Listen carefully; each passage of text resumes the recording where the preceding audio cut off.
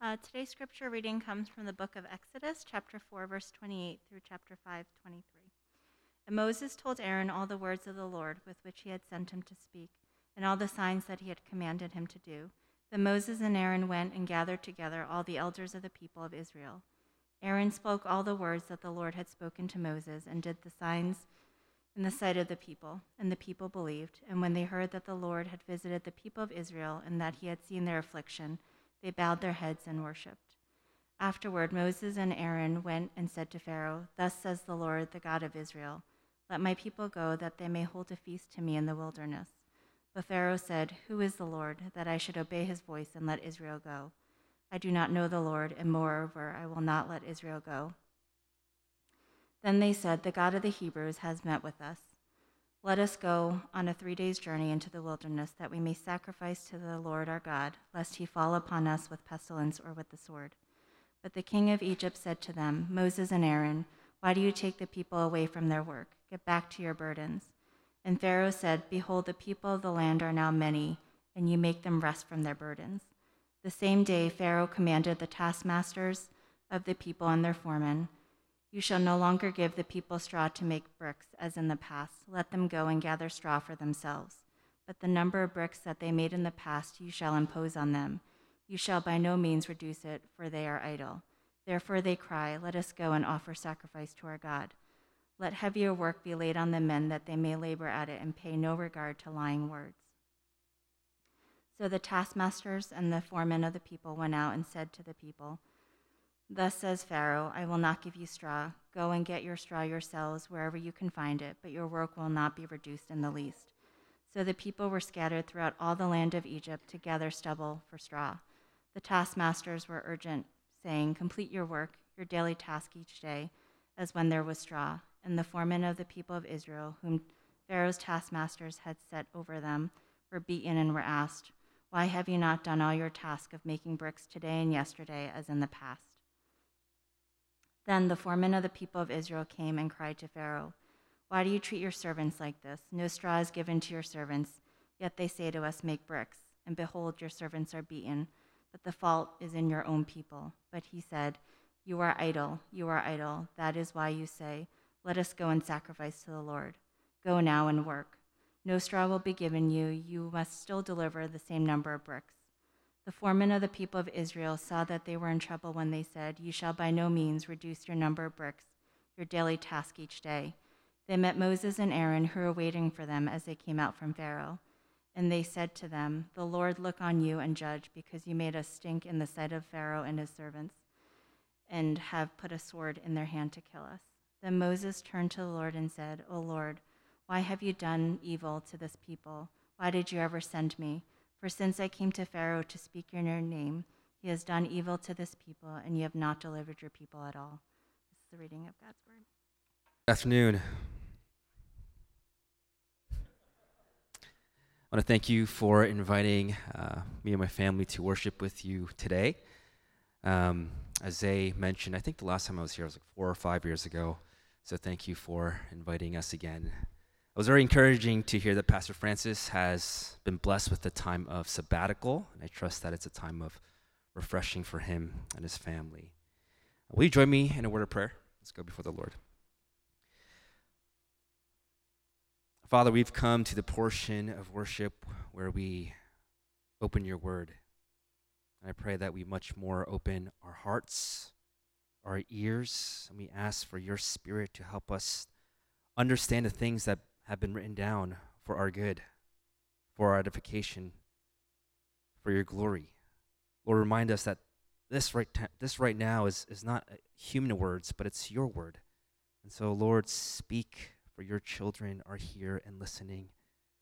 Encourage us, embrace us, grow us. May we just behold the majesty of Christ today. Thank you, Lord, for your word. In Jesus' name we pray.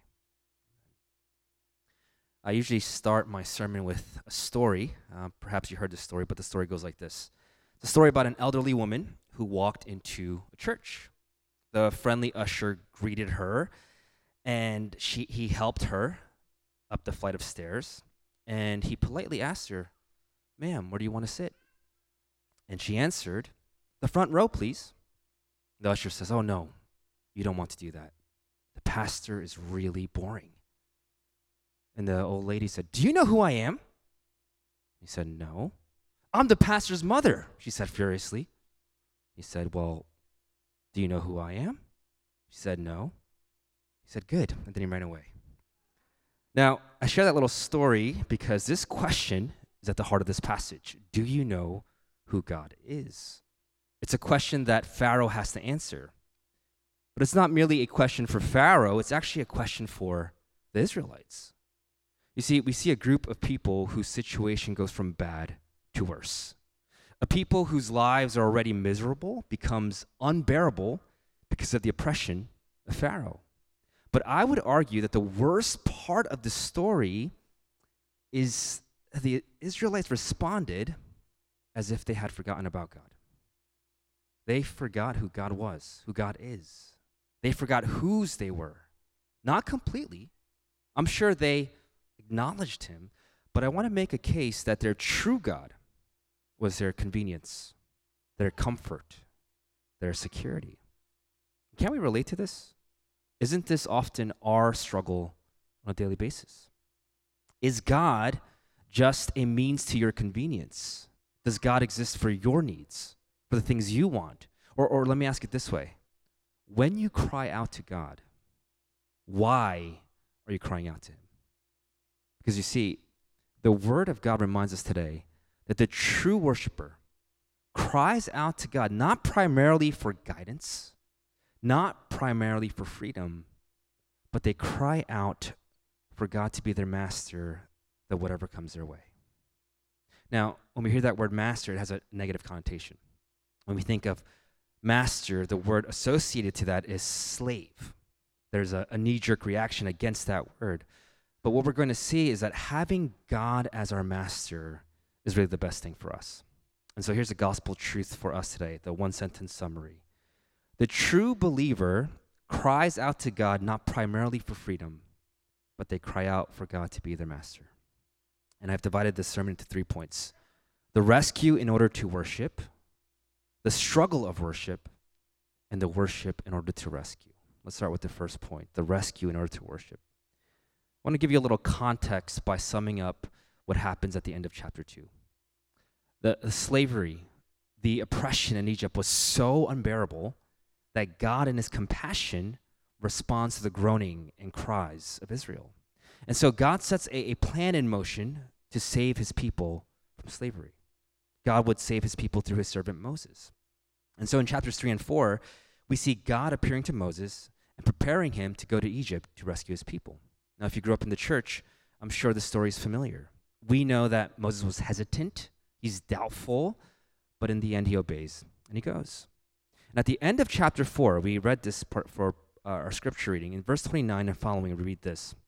Then Moses and Aaron went and gathered together all the elders of the people of Israel. Aaron spoke all the words the Lord had spoken to Moses and did the signs in the sight of the people. And the people believed. And when they heard that the Lord had visited the people of Israel and that he had seen their affliction, they bowed their heads and worshiped. What we have here is a beautiful picture of God's people receiving and believing the good news of salvation. And they what? They worshiped. Salvation is near, finally. This is the moment they've been waiting for. Praise God, hallelujah. And so Moses and Aaron go to Pharaoh. Moses is God's prophet. He's his mouthpiece. He's speaking as God's representative. So in fact, it's the Lord who's saying, I am the God of Israel, and you, Pharaoh, need to let my people go. My people have been oppressed. My people have endured unjust suffering. My people have been serving the wrong master. And Sojourner, what we see here is something so powerful. He's saying, this group of people that you think serves you, they actually belong to me. Do you see what's going on here? God has come, and he's claiming his people. He's defining who his people are. And I wonder how many of us can reciprocate that by defining who your God is. Can you do that? If your unbelieving friend were to ask you, who is the God that you worship? Do you have an answer? Are you prepared to answer that question? Can you accurately define who your God is? Who is your God that you sing to? Who is your God that you pray to? Who is your God that you ask forgiveness from? And Pharaoh is asking the same exact question in verse 2. But Pharaoh said, who is the Lord that I should obey his voice and let Israel go? I do not know the Lord, and moreover, I will not let Israel go. Back when I was in high school, I almost got into a fight. I've never fought anyone before, but there was this one time I almost did. And long story short, I was an upperclassman. I was a senior at the time. This other kid, was an underclassman, and we both had finished gym class. And he bumped into me, causing me to bump into my locker pretty hard. Now, I see a lot of youth group students in here. You should walk away every time, okay? Just ignore it, forgive him. That's the right thing to do every single time. Is that what I did? No, of course not. I don't know if he bumped into me on purpose or accidentally, but all my friends saw it, and I felt like I had to do something. So I started walking towards him, yelling at him, and I wasn't really going to fight him. I just wanted to intimidate him, send him a message, you can't mess with me. But as I approached him, he picked up his tennis racket, and he looked at me like he's going to swing. And so I did something very foolish. I stared him down, and I said, do it. I dare you. You don't have the guts. But deep down inside, I was saying, please don't do it. Please don't hit me. And what happened was actually pretty anticlimactic. He dropped the racket, and he walked away. He was a bigger man that day. Now, the story doesn't sound like a big whoop. But what I failed to realize at the time was that I wasn't just messing with any underclassmen. As soon as the fight was over, my friend rushes to my side. He says, Dave, you shouldn't have done that. So what do you mean? I would have destroyed him. Yeah, but do you know who his father is? I said, I don't care who his father is. He said, his father is a judge. I said, so what? He's not just any judge. He's the Superior Court judge. I said, so? He's not just the Superior Court judge of New Jersey. He's the Supreme Court judge of the United States. You know who that was? That underclassman was Phil Alito, as in he's the son of the Supreme Court judge, Justice Sam Alito. This guy's dad was the highest judge in America, and I probably could have been deported or, been in serious trouble. Clearly, I was messing with the wrong dude. But looking back, if I were to go back to that day, I wish when my friend said, do you know who his father is? His father is Justice Alito, Supreme Court Judge of the United States. When he said that, I wish I had the theological maturity to have said, yeah, but do you know who my father is? The Lord God, Judge of all creation, drop the mic and walk out the ring. I wish I had the maturity to have said that. Maybe this is why the once feeble and hesitant Moses now has the audacity to stand up against the most powerful man on the earth. Perhaps Moses finally is beginning to understand. Perhaps he's finally convinced of who God is. What's that understanding? It's not the fact that God is powerful, though he is, because Pharaoh is going to see God's power firsthand and refuses to worship him. It's not the fact that God is the ultimate judge, though he is, because Pharaoh is going to witness God's judgment of his firstborn, and he still refuses to worship him. What is the understanding that Moses has that Pharaoh doesn't? What is the understanding that the believer has that the unbeliever doesn't? Here's the difference. Pharaoh can only have a relationship with God as judge. You see, all of us in this room, we're going to have to give an account to the Lord one day as judge. But for those whom God has adopted as sons and daughters, we have the privilege now of approaching him not as judge, but as father. Now, there's a pastor, author, who once said, the notion that we are children of God, his own sons and daughters, lies at the heart of all Christian theology and is the mainspring of all Christian living. In other words, the way we view God and ourselves affects our day-to-day. It affects our worship. Because it's only when we see our status as God's adopted children, as his sons and daughters, we understand the heart of God, our Father. You want to have an authentic relationship with God? then you have to start here. We must know him as Father. God is not a tyrant like Pharaoh. God is not some distant God who's just waiting for us to mess up so he can smite us. No. If we really carefully read Scripture, we see a compassionate God, a merciful God, a God who is slow to anger, abounding in love, a God who reaches out to the lost and broken. We see the Father's heart. And when we see his heart, why wouldn't you want to go and celebrate who he is? Why wouldn't you want to throw your father a feast? And that's exactly what Moses is asking of Pharaoh. Let the people of God go so they could hold a feast for him in the wilderness. We want to worship him. We want to celebrate him. Let us go so we could do that. And so we need to pause and reflect on this. I wonder how many of us came into this worship service this afternoon wanting to celebrate the Father. How many of us worshiped with the correct understanding of who God is? Because worship shouldn't be a chore. Worship isn't something we do or give primarily. We worship in response to who he is and what he's done. And so it is, or at least it's supposed to be, a celebration. We who were once in darkness, now walking in marvelous light. We who were once blind, we're now seeing. We who were once lame, we're now walking. We who were once chasing the things that led to death, now are walking in the Spirit.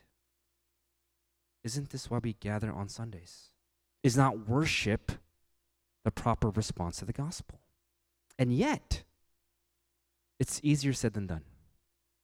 Wouldn't you expect someone who was dead, someone who had no right, someone who was broken, someone like this who was revived by the Father to run to his presence? Someone who has experienced disgrace to fall at his feet. And yet, if we are honest with ourselves, Sunday morning, Sunday afternoons isn't something we cherish. It often feels like a chore. It's not something we're delighted to do. It often feels like a duty. We're not running to celebrate our Father. No, we're often dragging our feet to worship. Sometimes our worship feels like a funeral rather than a feast. We act like we're doing God a favor by showing up.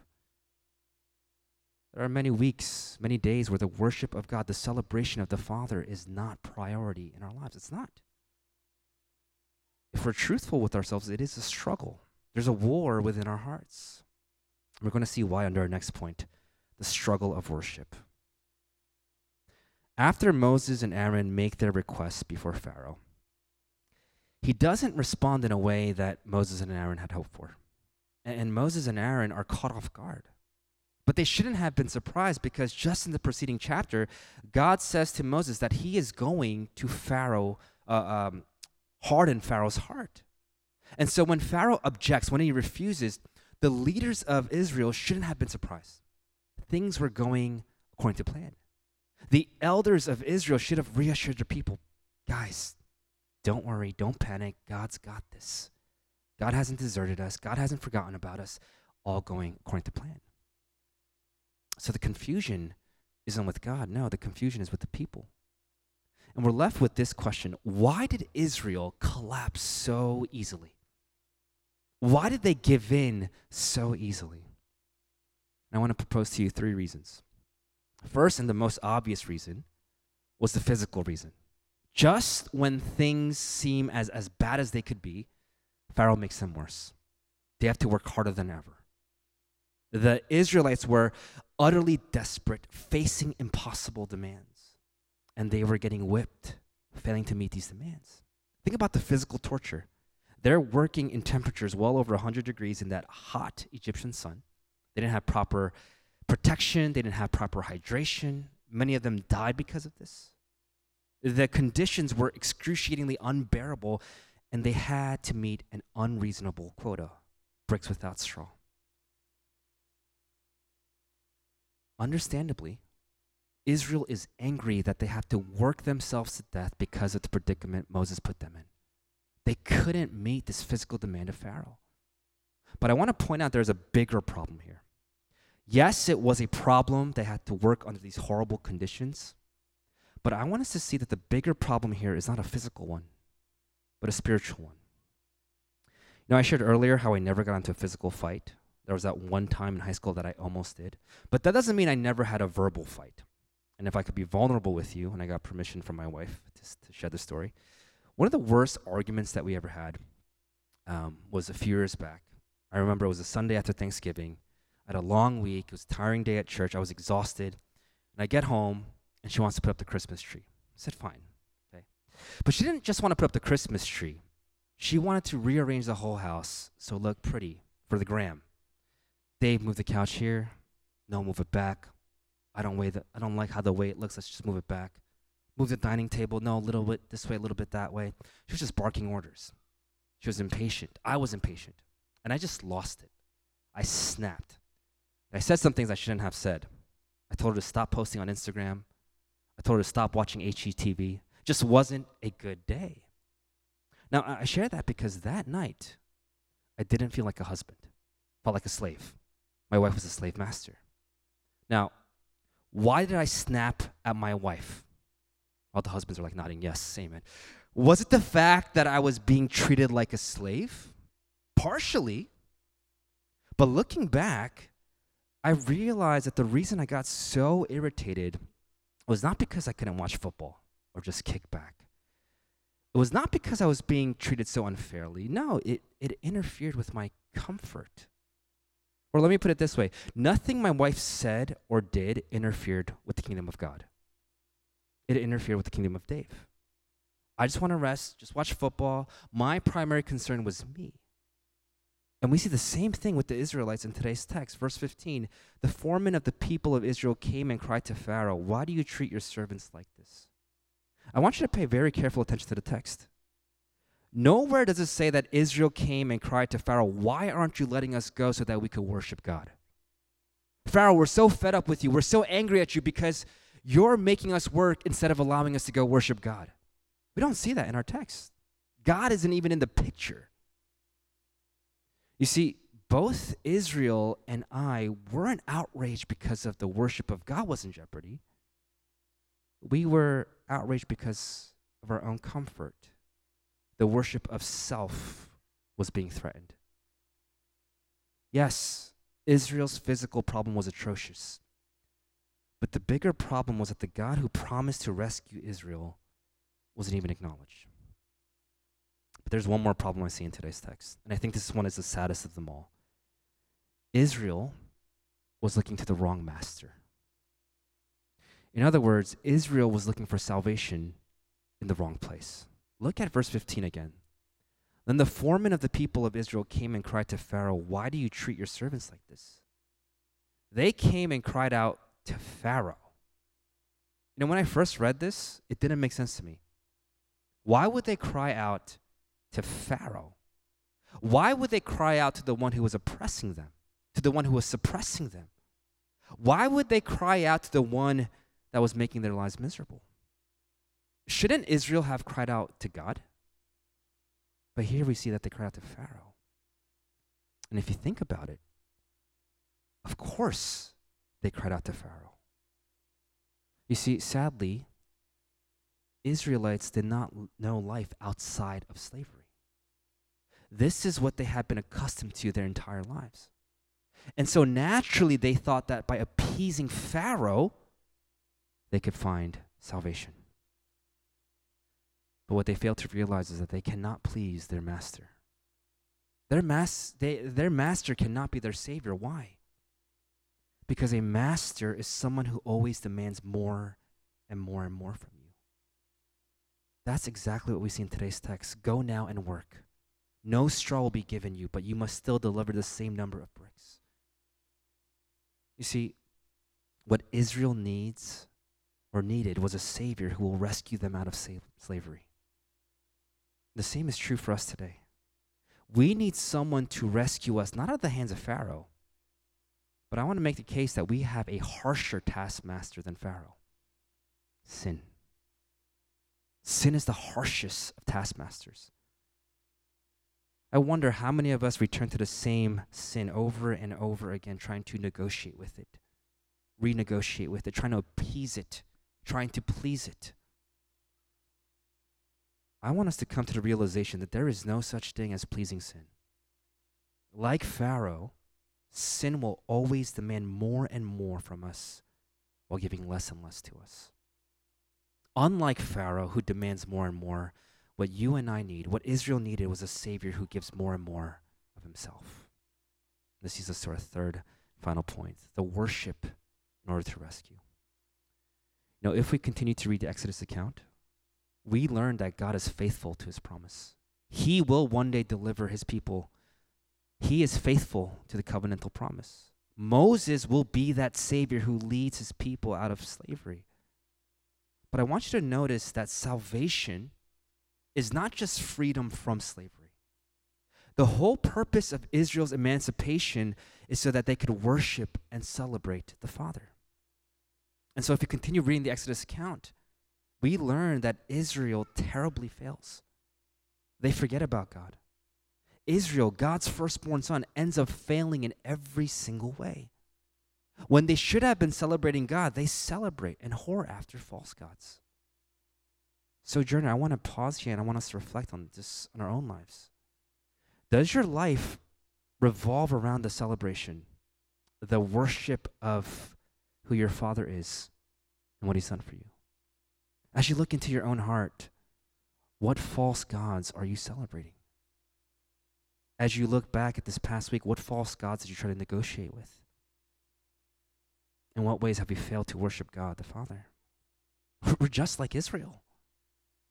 You see, Israel not only needed a Savior who could rescue them from their physical slavery, but they, as do we, need a Savior who could rescue us from our spiritual slavery. And as great as Moses was, he could never be that Savior. Church, the great news for us today is that we have a Father who was committed to, we have a Father who was committed to Israel back then, but he's also committed to the church today. But we need to be careful that we don't make the same mistake. We don't begin by thinking of ways to save ourselves. We must not cry out to masters who cannot save us. We must not even begin by looking for freedom, but we must begin by looking for the right master. We begin by looking at the true Israel, Jesus Christ. You see, unlike Israel who fails to worship God in every way, we see Jesus Christ, God's perfect Son, worship God, celebrate the Father every single moment of his life. The entirety of his life was worship, worship, worship with the Father. And towards the end of Christ's earthly life, we see Jesus in the ultimate act of worship. He goes to the sinner's cross, dying a sinner's death, the most unbearable condition. And on the cross, we see Christ taking on our sins. We see his worship, his obedience to the Father's will, even obedient to the point of death, even death on a cross.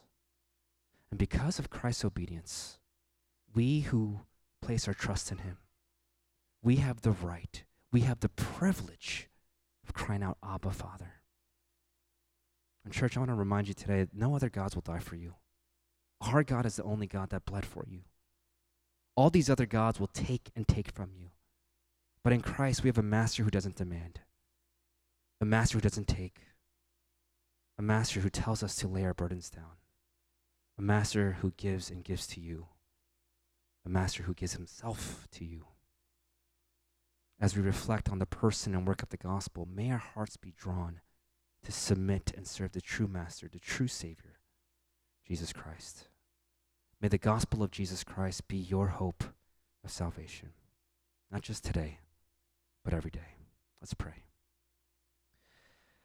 Father, we thank you for your word. We thank you that your word is everlasting. And we thank you that you are still committed to your people today. And Lord, you show us your heart. You show us your commitment to your Son, Jesus Christ, who died and rose again so that we may belong to you, being welcomed by you, not just as guests, not just as servants, but as your adopted children. And Lord, I pray that we reflect on that truth every waking moment.